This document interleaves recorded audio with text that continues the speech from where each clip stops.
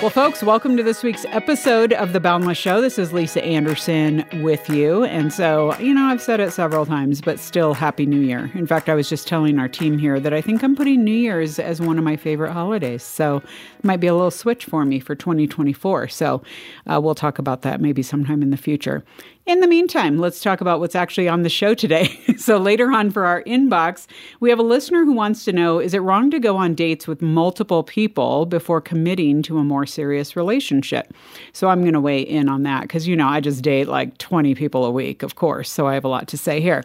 And then for our culture segment, Elisa Childers is back for part 2 of our discussion on some of the cultural lies that you may have bought into that aren't actually biblical. And so it's really fun with her to be parsing these out, and so a continuation of that this week. Okay, well, here we are for our roundtable, and I did allude to the fact that we're in January. So this was born out of a discussion a few of us were having last week about just kind of getting smarter and feeling like, I don't know, I feel like sometimes we just, based on our decisions or things we've, invested in or what we've been doing with our time, we just feel like we're getting dumber about a lot of stuff and just kind of like, why don't I know that? Or why do other people know that? Or I just feel like I haven't chased after that. And so we're going to talk about maybe some good proactive ways that we can get smarter in different areas in 2024. So we have got John here, who's already so smart. Hey, John. Thank you, Lisa. We'll be eager to hear how you're going to even get smarter. Yeah, I'm working on it. Yeah, it's that's a work great. in progress. And then we have Casey Ewing. Hey, Casey. Hey, Lisa. Always good to have you. We bring Casey in because she's just always growing in some area. She just Very loves. true. I like to She's inspire. so growth oriented. Yeah, so we can be inspired by her. And brand new to the roundtable, we have Dakota. Hey, Dakota. Hey, Lisa. Good to have you here, and first timer on the show, but we're going to be getting some great insights from you as well. So let's go ahead and jump in. And let's start out by talking first about, okay, when you think of getting smarter, first of all, where do you feel that you are not smart? Like just general categories, like what what is kind of intimidating for you, or where you've noticed other people talking about stuff and you're like, I'm going to have to tap out because I don't even know what's going on here. And then how would you define kind of intelligence in that context? I wish our friend Bree Sharon was listening in right now. She'll hear this, though. Shout out to you, Bree. An area of struggle for me is math. Yeah. And she used to be a former math teacher. So that was my hardest subject in college, without question. I spent so much time in the math lab trying to get it, and I made a C. Yeah. But I would define intelligence as having a strong ability in a particular area. I feel like God's given us really just, some of us are more naturally gifted in certain areas, and then others we have to work at. But yeah math, I need a calculator. Well, and even just straight up knowledge. Like sometimes, you can have a natural talent or ability, but sometimes it really is just accumulating knowledge about stuff. And I would say for me, I was thinking about this. I like you said that, John, because math for me is like, I have no reservation about saying that I will never try to learn anything math related again, because there are so many apps and random things and people that I can ask. And quite frankly, almost everything I studied, and I studied calculus. Do I remember that? No. Do I need it? No. So see ya, calculus. Okay, Casey. Yeah, well, I was a math major, so but God bless you. I was with Bree, and I also felt dumb because she just knew. I think there's a difference between having passion and actually being good at something. So I really enjoy math. Like I would probably go back and take calculus again because I enjoyed it, but I can't remember any of it because it's like riding a bike. You have to practice it. So I would say, to me, intelligence is accumulating knowledge, but being able to access that knowledge. So it's still current in your brain, or you've kind of referenced it enough times that it's still there. So to me, I don't think in terms of IQ or I'm smarter because of my IQ. But an area I struggle with is, besides math, is politics. I wish I was better at understanding it. Yeah. I really don't feel like I get a grasp of any of that. Yeah. So I'm just kind of like, well, I'll follow my values Yeah. But I don't know how the legislative system works. Yeah. Being in the conversation. Sometimes that can be super intimidating. Yes. Well, this is a great year to get smarter in that. Yes. Because I guess we're going to need to figure out a few things. So, Dakota, how about you? Oh, man. If I'm building off what Casey was kind of saying, just the math all around is a difficult thing for me. Yes. It's just difficult. So I always can get better with basic addition, subtraction, all those above. But what I'd like to get smarter with this upcoming year is Bible memorization with verses. Mm-hmm. And so just getting better to recall passages but dive deeper into what they are going into or what they're getting to the point of. And so really being able to recall that information. And then if somebody asks a follow-up question, to be able to explain what that is talking about or speaking of. Okay. And so kind of going off, what Casey was saying is collecting information, and then that builds up to wisdom or knowledge. And so, but then recalling it. Yeah. So. No, that's great.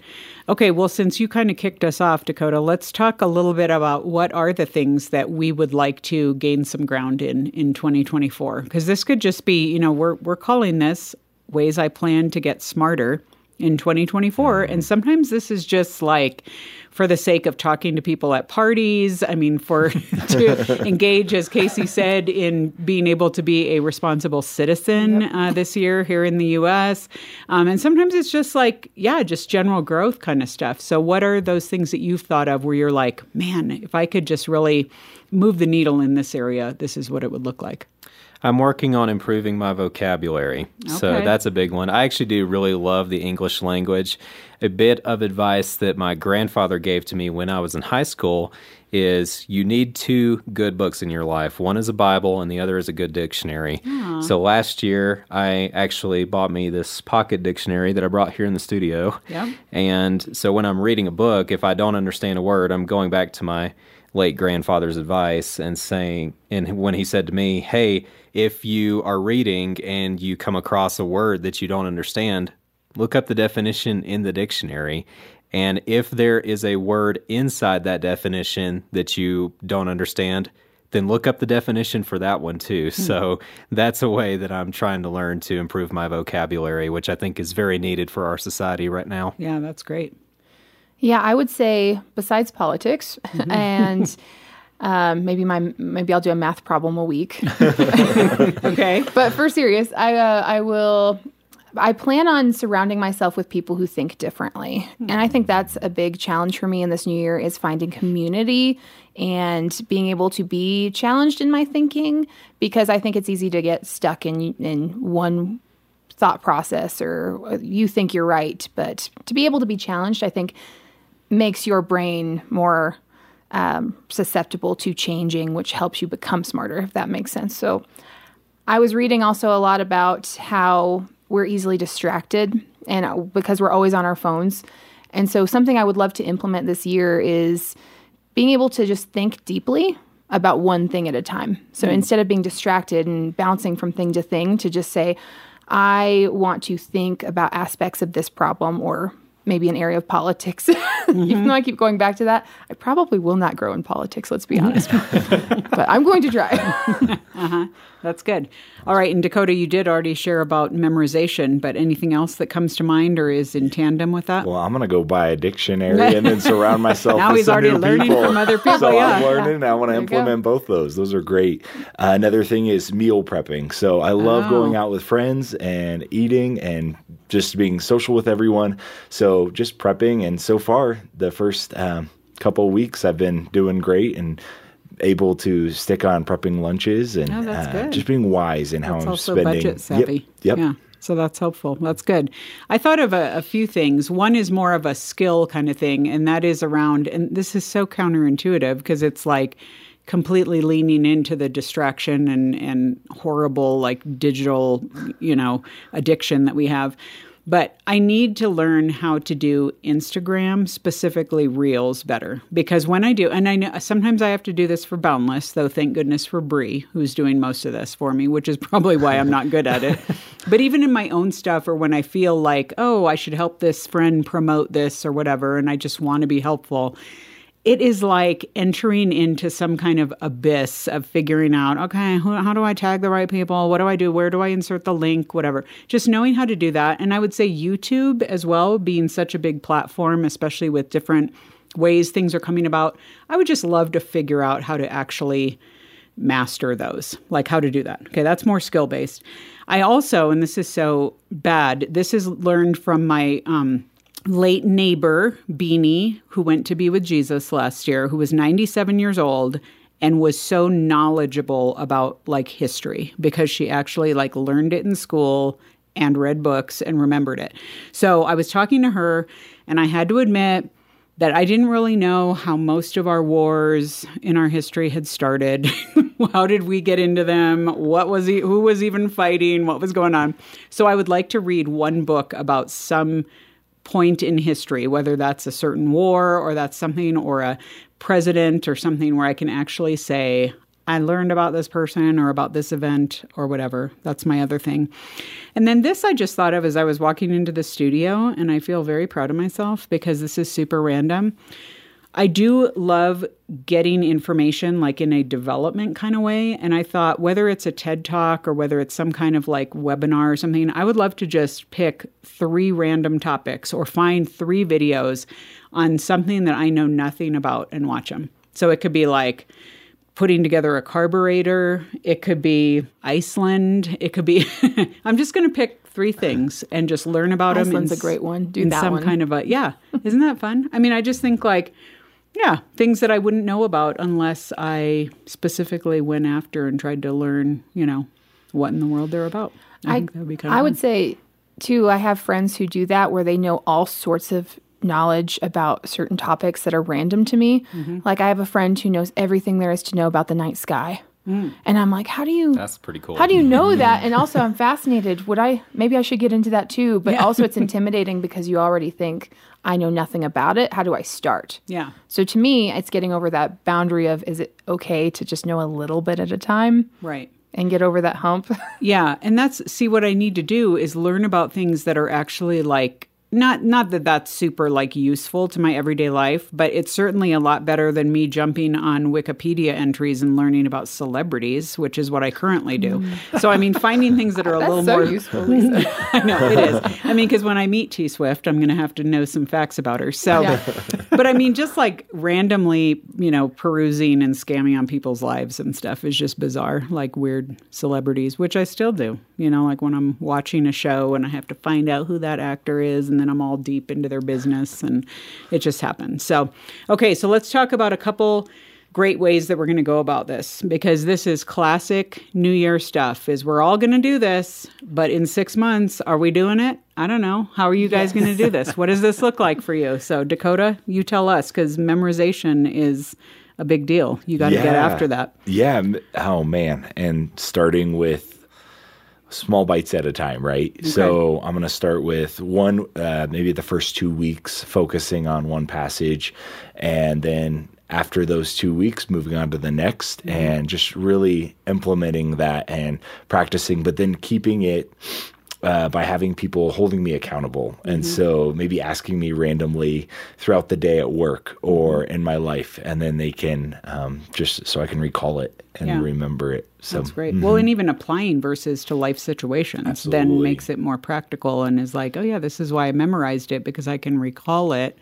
I think that's super helpful. Can I roll out one I forgot to mention that I am implementing and just completed Sunday, which is weekly this year? One of my goals is writing down what I'm grateful for throughout the week. So a gratitude jar, I'm going to call it. Okay. And so by the end of the year, I'm going to have all these notes from every week throughout the year put in there, folded up. So then when the new year comes around, I'm going to empty out the jar and read through everything I just am grateful for. Somebody this past New Year's asked a great question. They're like, what were you grateful for this past year? I have many things to be grateful for, but I could recall a few of them, and I wanted to go back further. And so I'm really excited. And I just did that Sunday and started the jar. So. That's so great, because it's like everyone that I've talked to in the last few weeks as we've entered this new year is like, Oh, I just need, I so needed 2023 to be over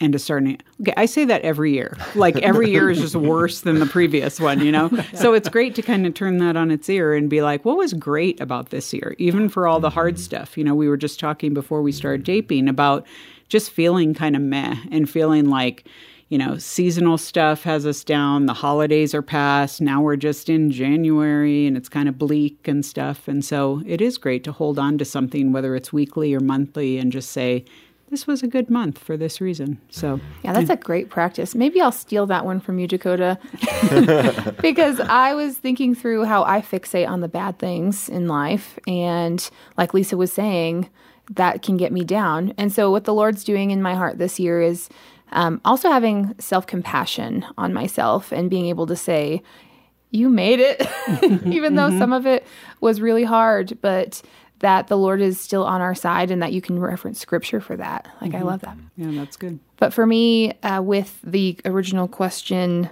I think I'm starting different small groups so I can be more intentional with community. So one is through my church, like a women's group where we're young professional women who can encourage each other in the same life stage.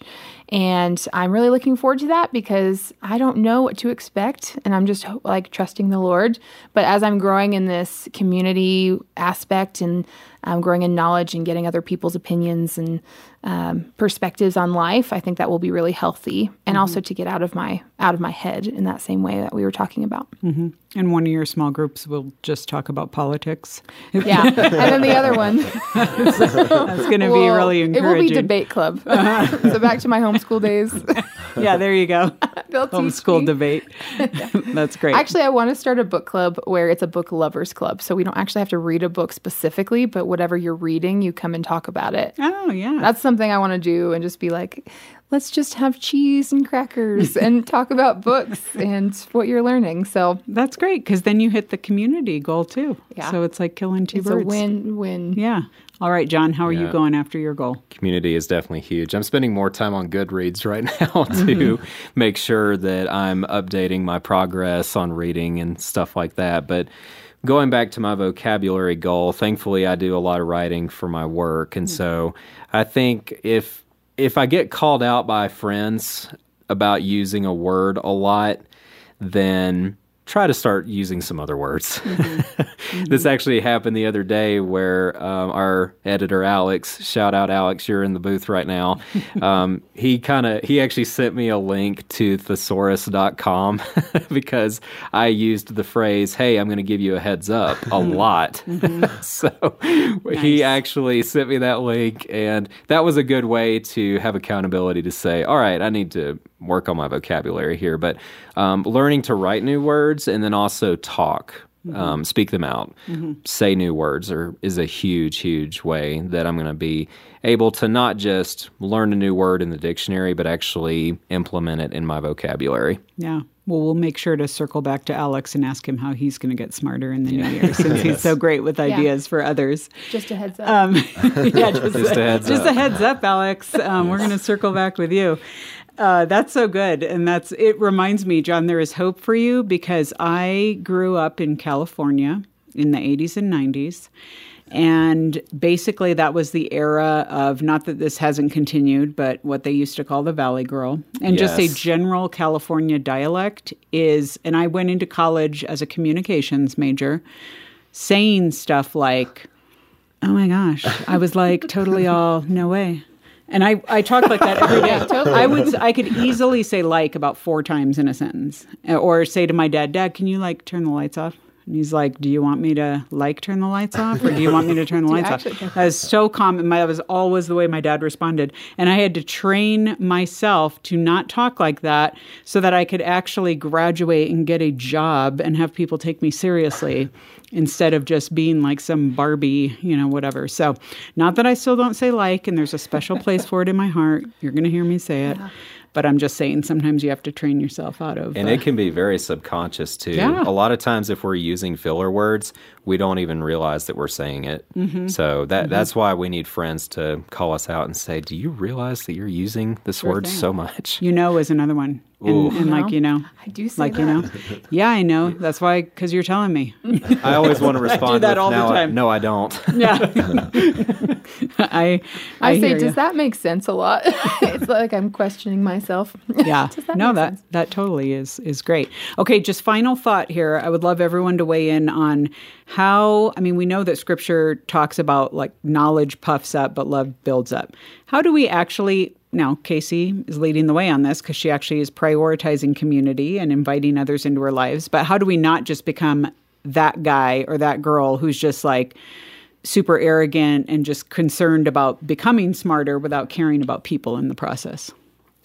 That is such an awesome question. I had to really chew on it before we did this taping because I went back to community.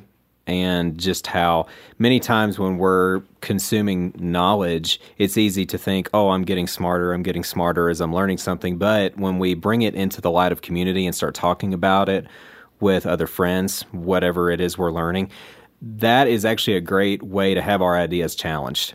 Because let's say me and a friend of mine, we read the same book. We're probably going to see different things in it. We're probably going to pick up on different points of reference. We're probably going to have completely different perspective on certain sections, and that's good because we need to have our ideas challenged. So I would encourage the listeners, if you're learning something new, don't just keep it to yourself. Be willing to talk about it. Be willing to involve other people. Maybe join Casey's book club, and that way you can. I'm going to just for the cheese. So absolutely, But get in community and be willing to have your ideas challenged, because there have been lots of times where I thought that my myopic perspective was correct, but truth be told, I just had my frame of reference, and I didn't have the other points of reference that other people had. Yeah, I'm going to really focus on community this year as my primary goal, and I think learning together, that is a function of my community because I'm always reading books anyway. So that was a big goal, was getting out of my comfort zone and not just learning for the sake of learning, but inviting people into it. And it's one thing to learn something, but I think if you can apply it, like John was saying, if you can actually have conflict instead of learning about conflict, then you're more likely to understand it. Absolutely. So, I think that practical application is a big reason for having other people speak into your life and point out your blind spots, as well as practicing the actual thing that you've learned. So, yeah, I'm trying to be really intentional about inviting people so that they feel like they're comfortable in sharing things like that and pointing out my blind spots. That's great. A great example for me is Job and how his friends came to comfort him, but then misapplied the word of truth.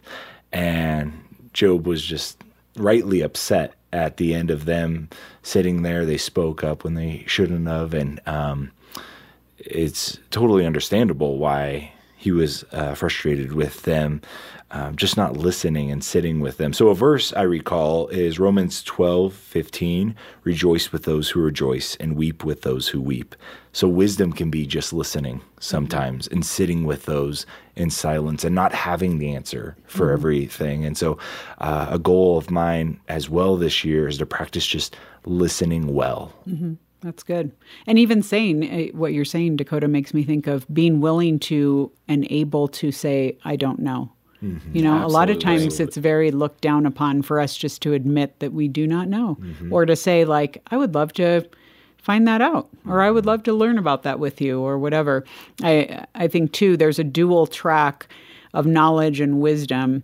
And you need to be on both tracks, because if you're just learning stuff and accumulating knowledge, you can still be a colossal jerk. And so knowing how to rightly apply knowledge is so helpful. And so my recommendation would be those who haven't done it, or even if you have, go through Proverbs. You can do a proverb a day, 31 of them, y'all. You can just kind of repeat them throughout the year, one a day, and make that happen. It's so chock full of stuff. Proverbs 3 in particular is just like a treasure trove of like, here's what you need to do, y'all, to just lead a wise life. So, And I would echo that with just asking the things that sound stupid. Mm-hmm. Being able to say, I don't know what Eminem's real name is. Like, that's okay. This actually came up the other day. Someone was like, yeah, so-and-so. I'm like, who? Eminem. Oh, I should have known that. But just being able to be humble and ask the things that to you feel like you should know, and instead of playing it off as, oh yeah, of course I know that. Oh, everyone knows that. Instead of saying, yeah, actually, could you tell me more? And people are really willing and receptive to that. Mm-hmm. Did you say, do you mean plain or peanut? Okay, that was awkward.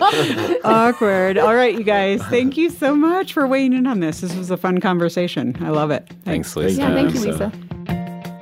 That sweet aroma, bold and beautiful, I can hardly wait to taste.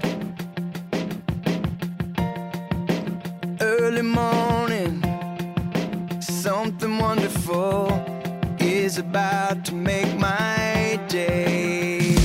Hey, give me a good cup of coffee, give me a word that rocks me, a whole lot of Jesus and a little caffeine. You are my awakening, the world that waits out the front door. Let it wait just a bit more, 'cause I need Jesus and a little caffeine. You are my awakening. Only you can satisfy. It's a supernatural high. Well, folks, we are here for this week's Culture segment. If you were here with us last week, you know that this is a continuation of our conversation from last week with our friend Alisa Childers. She is an author, she's a speaker, she's a podcast host of the Alisa Childers podcast. She's an apologist and a CCM singer from the girl group Zoe Girl back in the day. And so she is here. We're talking about her book, Live Your Truth and Other Lies, Exposing Popular Deceptions That Make Us Anxious, Exhausted, and Self-Obsessed. So, Alisa, welcome back. Thanks so much for having me back. Well, for sure. And we talked about this last week, about how this book really is going head on at a number of the lies that have infiltrated our culture and even the church to a certain extent. And you and I have talked in the past here on The Boundless Show about deconstruction, about your own story of really questioning certain aspects of Scripture that happened for you within the church, even from Christian authorities and people you trusted. And so it's such a timely topic to talk about how do we get ourselves recentered on truth, on what God himself has said, and cutting out the clutter of believing other voices and people who are threatening to kind of whittle away at what has been given to us from the foundation of God's word itself. And so you, in the book, really talk through a number of different lies. And we talked about a few of them last week. And so those of you who didn't catch last week, you got to jump back and listen to that. But we're going to jump into a couple others this week that we will talk through. And then we're going to show you how to get the book so that you can actually learn about the others as well. We're not going to give all of them to you. So, Alisa, are you ready for that? I have several ones I want to bring up here for you. Okay. All right. Okay, we're going to first talk this week about this idea of God wants me to be happy. Okay, that sounds so cheesy for me to even say, because there are very few Christians that will just say that out loud of like, that sounds okay. But yet so many of us make decisions with exactly that thought in mind. And I think of this in terms of kind of this idea of like, we're always kind of training ourselves towards, what do we want to be doing? What do we like? How are we going to self-actualize? It really is kind of a sneaky lie that kind of gets into, a number of aspects of our own lives. And so, I know that you talk about, and I want you to kind of explain what you mean by this in the book. You talk about a deep poverty in our souls around that idea. And so can you kind of explain, even if we have material prosperity, what about this poverty in our souls? Explain that paradox. Yeah, in fact, I think it's the material prosperity that leads to a poverty in our soul. Not certainly in every case, but I think as we become more affluent and self-reliant, and I talk in the book about how we think about the pandemic. I mean, we can order our groceries through our computers. It's like we have so many conveniences, and that leads us, I think, to have to fight this idea of leaning into ourselves and trusting in ourselves. And we're not really all that forced to lean on Christ when hard times come. And so when we're talking about the idea, God just wants me to be happy, there was some sociological research done on the average American teenager in 2005. So, it's a long time ago. And in 2005, what they discovered was that the average American teenager basically believed that God just wanted them to be happy. Wasn't really going to be all that involved in their life. He's not going to tell you who you can or can't sleep with, but he wants you to be happy. He wants you to be nice to each other. And otherwise, he's just going to kind of, get out of your hair and leave you alone. And so the term therapeutic moralistic deism was coined. Now, fast forward to now, and all those teens are adults and they're parents, and they're the ones that are in the workforce now. And I really think that has bled into the church in a really big way, where we sort of have this idea that, whatever happens in my life, as long as I'm happy, and I even think about this as a parent. This is something I even fight as a parent of a couple of one teen and one almost teen. I have to fight that because I want my kids to be happy. I want them to pursue things that are going to bring them joy in their lives. But then I have to sort of refocus myself and think, okay, yeah, of course I want my kids to have happiness in their life, but more than being happy, I want my kids to know the Lord. I want them to have a life that reflects the beauty of the gospel.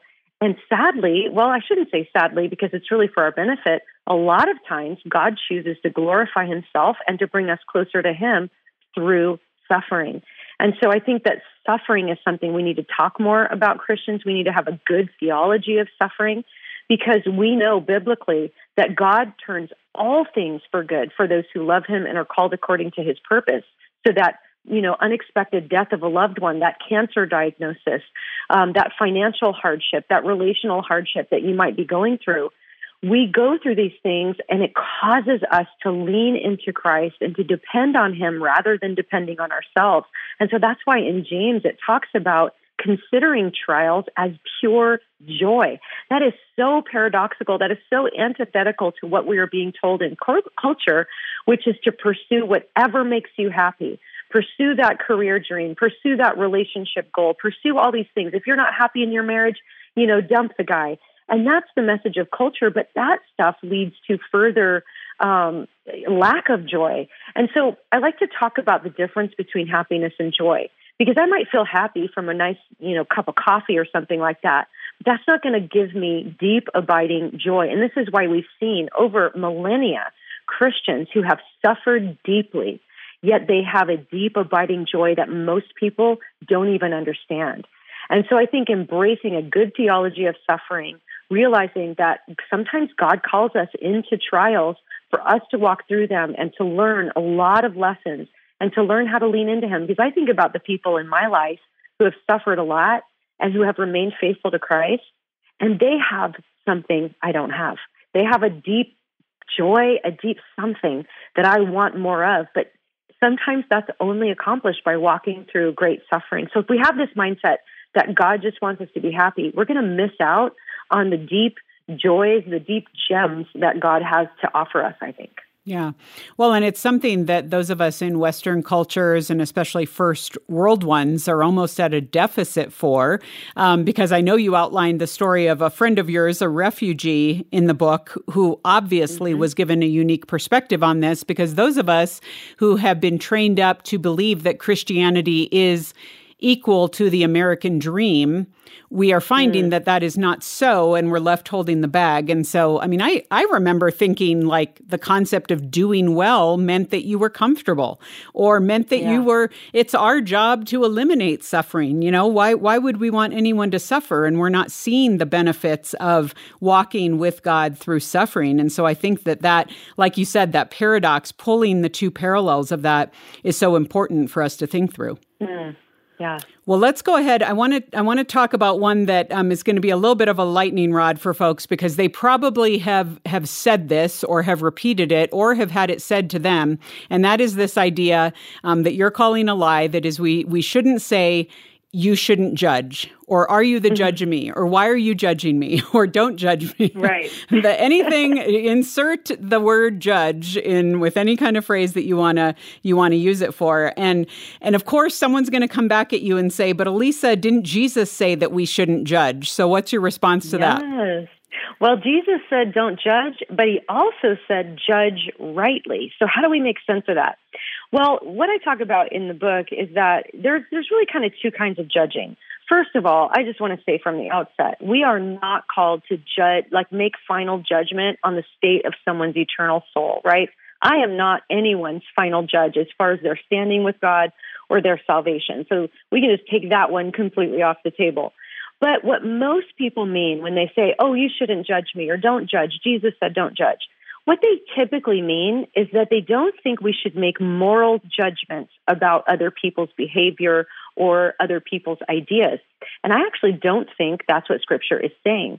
So if we look at that passage of Scripture where Jesus says, judge not lest you be judged, you have to look at the greater context of what he was saying and the context of that passage.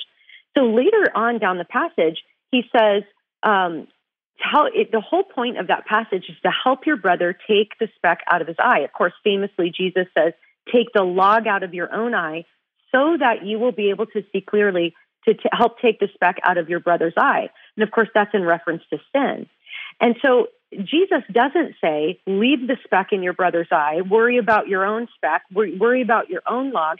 No, he says, first, take the log out of your own eye. Make sure you're not guilty of the same sin you're going to confront your brother about.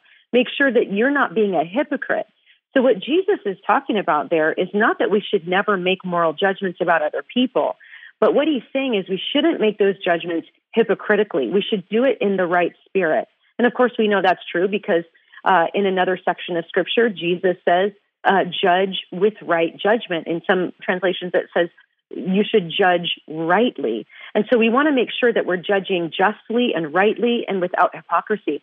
But it couldn't mean that we're never supposed to make moral judgments, because even later in that same passage, Jesus says, don't throw your pearls before swine. Don't throw what is holy to the dogs. Well, you have to make moral judgments to know who the swine is, who the dogs are.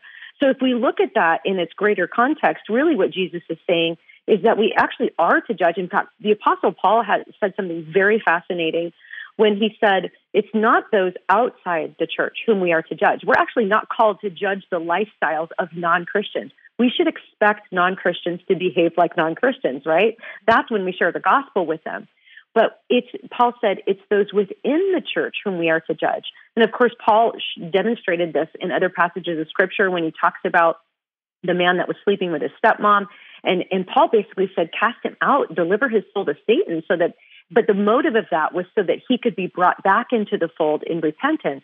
And it also protects the flock, because as we know, sin is contagious like that, especially when it's allowed to foster and fester. So there are specific ways the church is supposed to go about confronting one another in our sin, but we're certainly supposed to do it non-hypocritically. We're supposed to do it in the right spirit, and we're supposed to do it rightly. And so I think we just need to understand that when we're talking about judging, we're not talking about judging people's souls, but we do, especially as Christians within the church, need to make moral judgments, and so that we can confront one another and restore one another to repentance and restore one another to the church. Yeah. I'm so glad you made that distinction between those outside the church and inside, because I was going to ask that very question, like, hey, well, talk to us a little bit about this, because I don't think we mention that enough in this idea of like, yeah, we're wringing our hands and fretting over people who don't claim Christ, who have not been given a new heart, literally, that can, recognize and be convicted over its own sin and stuff, when there's plenty within the church and within our own hearts that we could be looking towards. And again, to even ask the question, for those in the church who claim Christ, and again, now we're talking about the distinctive between the visible and the invisible church, those who are sitting in church pews versus those who truly are saved. Some may be, some may be not. Mm-hmm. But this idea of you can't continue in persistent sin and still say you are saved. I mean, you have got to be convicted of your sin. And sometimes you have to have other people help you point that out. we need one another for that purpose. In fact, I would love for you to just tell the story. I mean, not that this is some, it was just a great little point for you, a learning point for you about when one of your fellow bandmates had some words for you, that you felt you needed to take to heart. Yeah, I shared the story in the book because it was such a beautiful example of judgment done right. Judgment done the way Jesus told us to do it and done the way that Paul tells us to do it. And that's when I was in Zoe Girl. I was really struggling with an eating disorder that I had really been keeping secret. I mean, I wasn't proud of it, but I was very defensive about it. And so one of my bandmates kind of figured out what was going on with me, and she confronted me, which is very difficult for her because she's kind of more of a people pleaser, a peacemaker. She doesn't really love confrontation, but she loved me enough to confront me about what was going on in my life. And I even share in the book, it did not go well. I did not react well. I didn't respond well to her. In fact, I got very defensive and tried to point out everything I thought was wrong in her life. And thank God she loved me enough to judge me because she persisted. She confronted multiple times and even brought my other bandmate in. And ultimately, I believe that her judgment and her confrontation of me ultimately saved my life because that's what led me to confess to my husband what was going on, which led to some counseling, which led to me figuring out, some things I needed to repent for and turn from and even heal from. Lots of stuff was all mixed up in there. But because she loved me enough to judge me and persisted in that, and see, that's the thing. I knew that she loved me. I knew she wasn't doing this out of selfish motivation. I knew she wasn't doing it hypocritically, even though I got defensive. And I knew, and given a little bit of time, I was able to see that. And that's what really led to my healing. And so I'm very thankful that she put those scriptures into action in a way that was exactly, I think, what Jesus was talking about there. Yeah. Well, and that goes so much in tandem with the other one I want to have you kind of break down for us before we finish today, and that is the lie that it's just all about love. And I thought immediately of the story that's been told many times of the illusionists, Penn and Teller, who were talking about after one of their shows in Vegas. A guy came up to him and said he wanted to give him a Bible. And in it, I think he'd written his name and he'd written some verses and maybe the plan of salvation or whatever.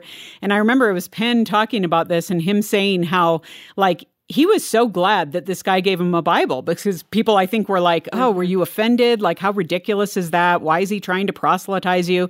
And I remember Penn saying something to the effect, I'll just paraphrase, of well, my goodness, I mean, how much would you have to hate me to think that you literally have the answers to the universe and a way to stay out of hell that you believe is very real and very bad, and you're not going to tell me about it?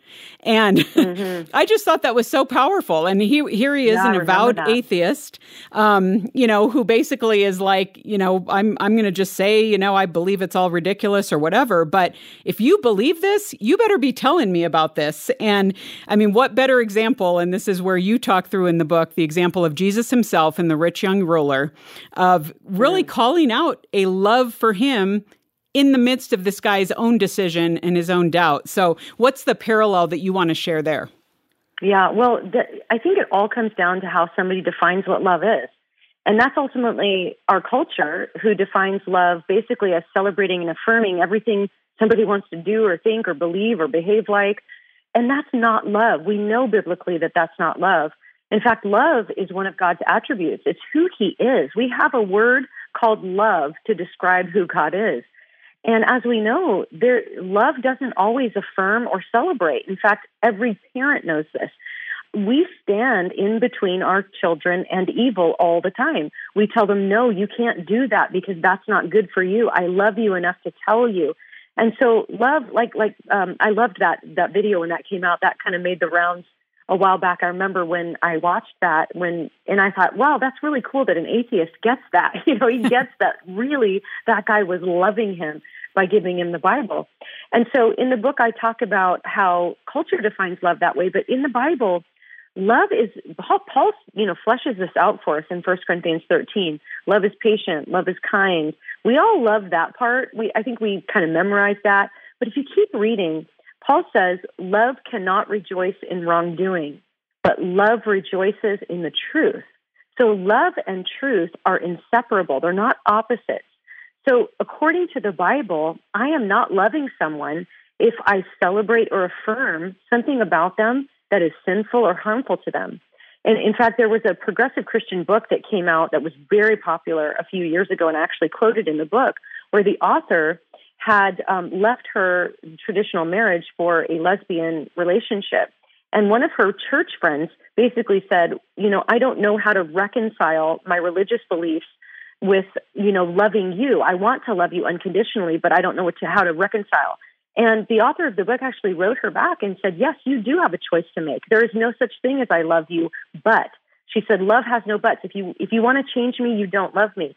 If you think I'm going to burn in hell, you don't love me. If you wish me well, but vote against my family being protected by the law, you do not love me. And what was so ironic about this statement is that she was basically saying to her friend, you have to change all of your beliefs to love me, but she wasn't willing to do that for her friend. And also, according to this definition, if you believe that someone might be going to hell, according to this author, you're not loving them, well, then that means Jesus didn't love people, because Jesus talked about hell more than anybody. And so I think that we have bought into perhaps a secular definition of love, and we need to get back to a biblical one, which is that love does what my friend did. She confronted me, pushed through her discomfort, pushed through that, and loved me enough to judge me and to confront me. So we have to define love biblically as Christians, which means that sometimes we're going to have to stand in between people we love and evil and say, no, this is hurting you. Don't do this. I love you too much to let you walk, across the street and get hit by a bus without me warning you, just like Penn pointed out in that video. Yeah, for sure.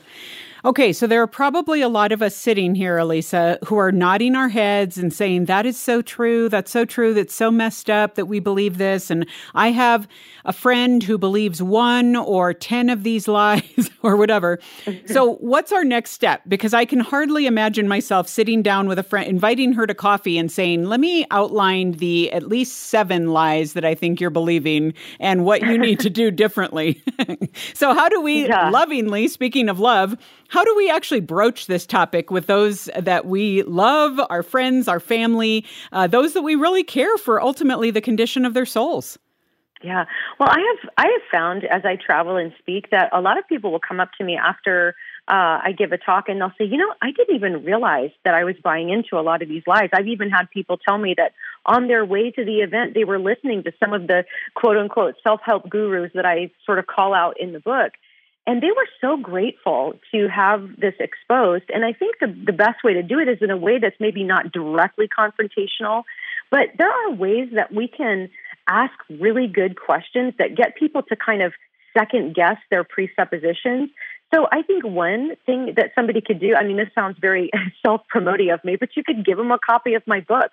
I wrote it in a way that hopefully has a lot of humor. It's disarming. It's not, confronting them directly or condemning them to hell for believing these lies. In fact, I put myself in that category. And a lot of times, I was about ready to hit like and share on this meme because it sounded so good. I get it. So that would be one way that's not a direct confrontation, but also just learning to ask really good questions. Like, for example, if you're out for coffee with a friend and they say, well, I just want to love people. It's all about love. It's not about, correcting people's beliefs. What a great opportunity to ask a couple of clarifying questions. You could ask them, now I'm interested in what you've just said. How do you define love? What does love mean? Does love never confront? And then start a conversation about the definition of love. And even if they don't agree with you at coffee, a lot of times it'll hit them a couple weeks later. They'll be thinking when they're alone, maybe driving in their car, and it's going to bug them that they couldn't resolve that in their mind. Or take the statement, I am enough. If you have a friend who maybe says that, I am enough, you could ask a question that might sort of undermine that presupposition, like bringing up a scenario in which they so clearly would not be enough. Like, for example, what if you're unconscious and somebody has to come help you? Would you be enough in that scenario? And you can even make it humorous, And so I think learning to ask some really good clarifying questions, largely having to do with definitions of words. Like, what do you mean by enough? What does that mean to you? Like, you can just do everything on your own. You never need anybody else. And you can have these kinds of conversations that can flow and continue over the course of weeks over coffee.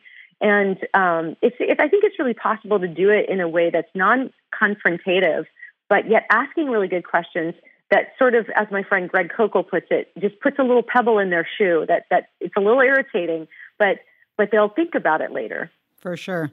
Well, there is so much here. There's even more in the book, and we want to make those of you who are listening aware of the fact that we're making Alisa's book available to you this week for a gift of any amount to Boundless. So you go to boundless.org. You can search for 834, this week's episode.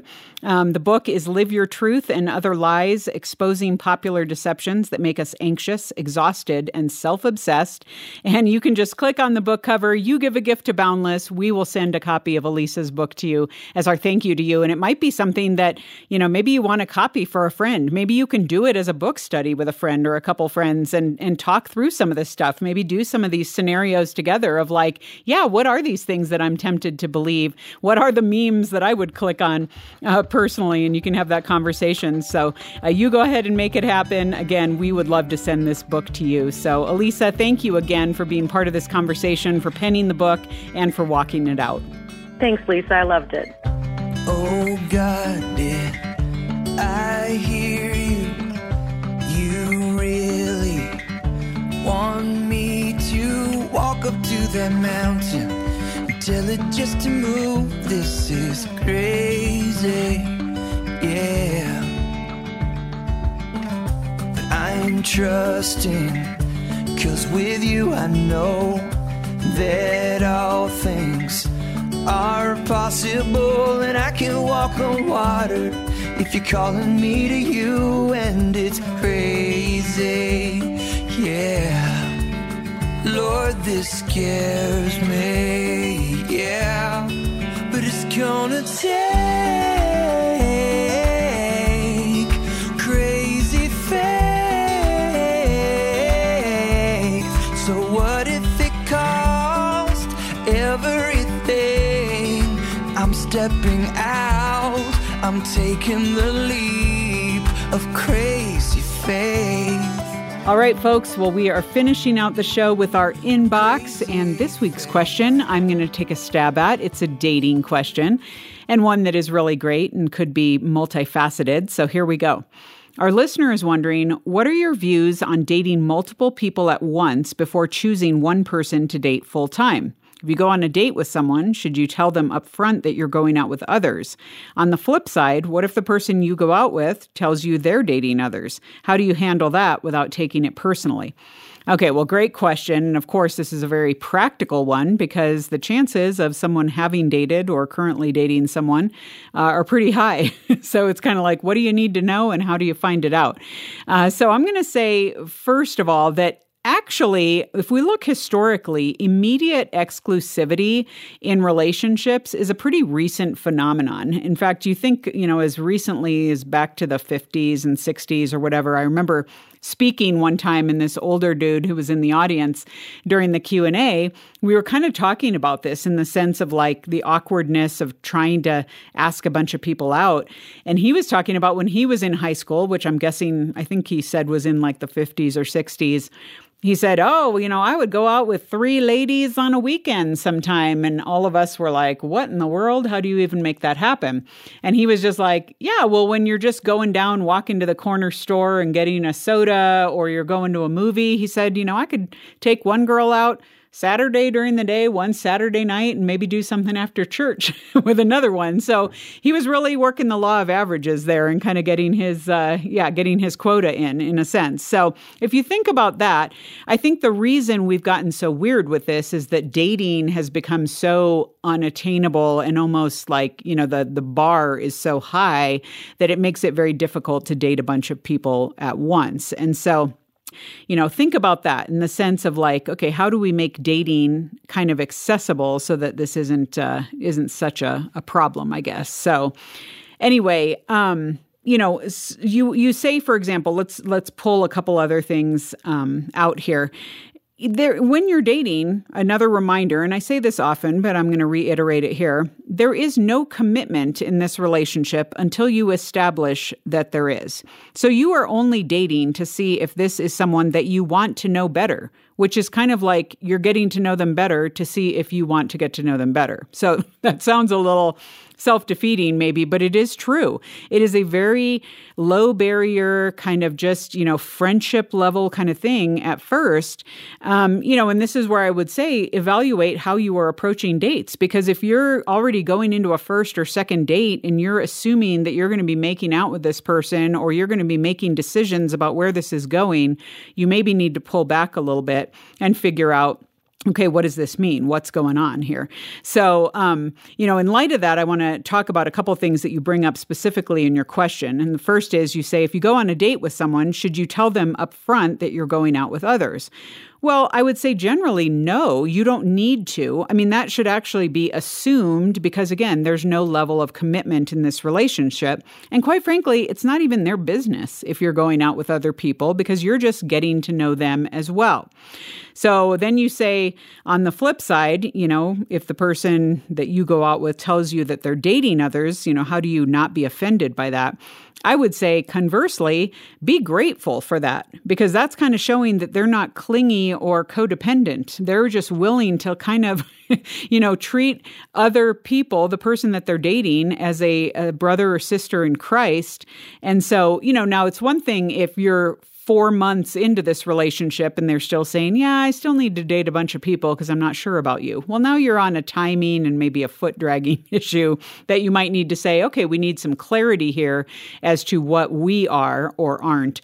And so that totally makes sense. But again, don't make the assumption that they owe you something or vice versa because that's just not the case. And so you can treat it, again, I know sometimes you have to be intentional about adding the chill to this, but you've got to make sure that that happens because as you get to know one another and you want it to be something more, that is a separate conversation. And so it's totally fine to date several people. Now what, date 20 people? Maybe not. Now we have a different issue.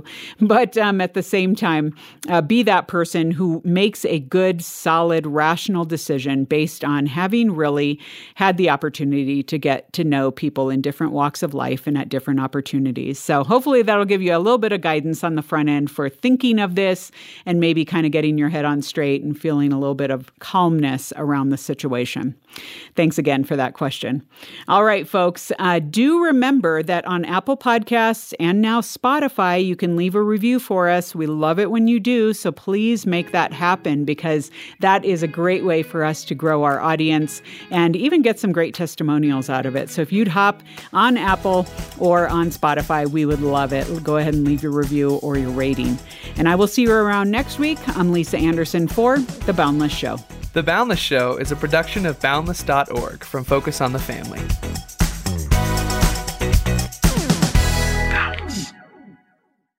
Hey everyone, on Monday, listen to the latest release of my podcast, Refocus with Jim Daly. Dr. John Lennox talks about how we need to show both love and truth to others. Love and truth they find difficult to put together because love without truth becomes sloppy sentiment and truth without love becomes hard and can be vicious. Dr. Lennox will help you overcome barriers when sharing your faith on the next Refocus with Jim Daly.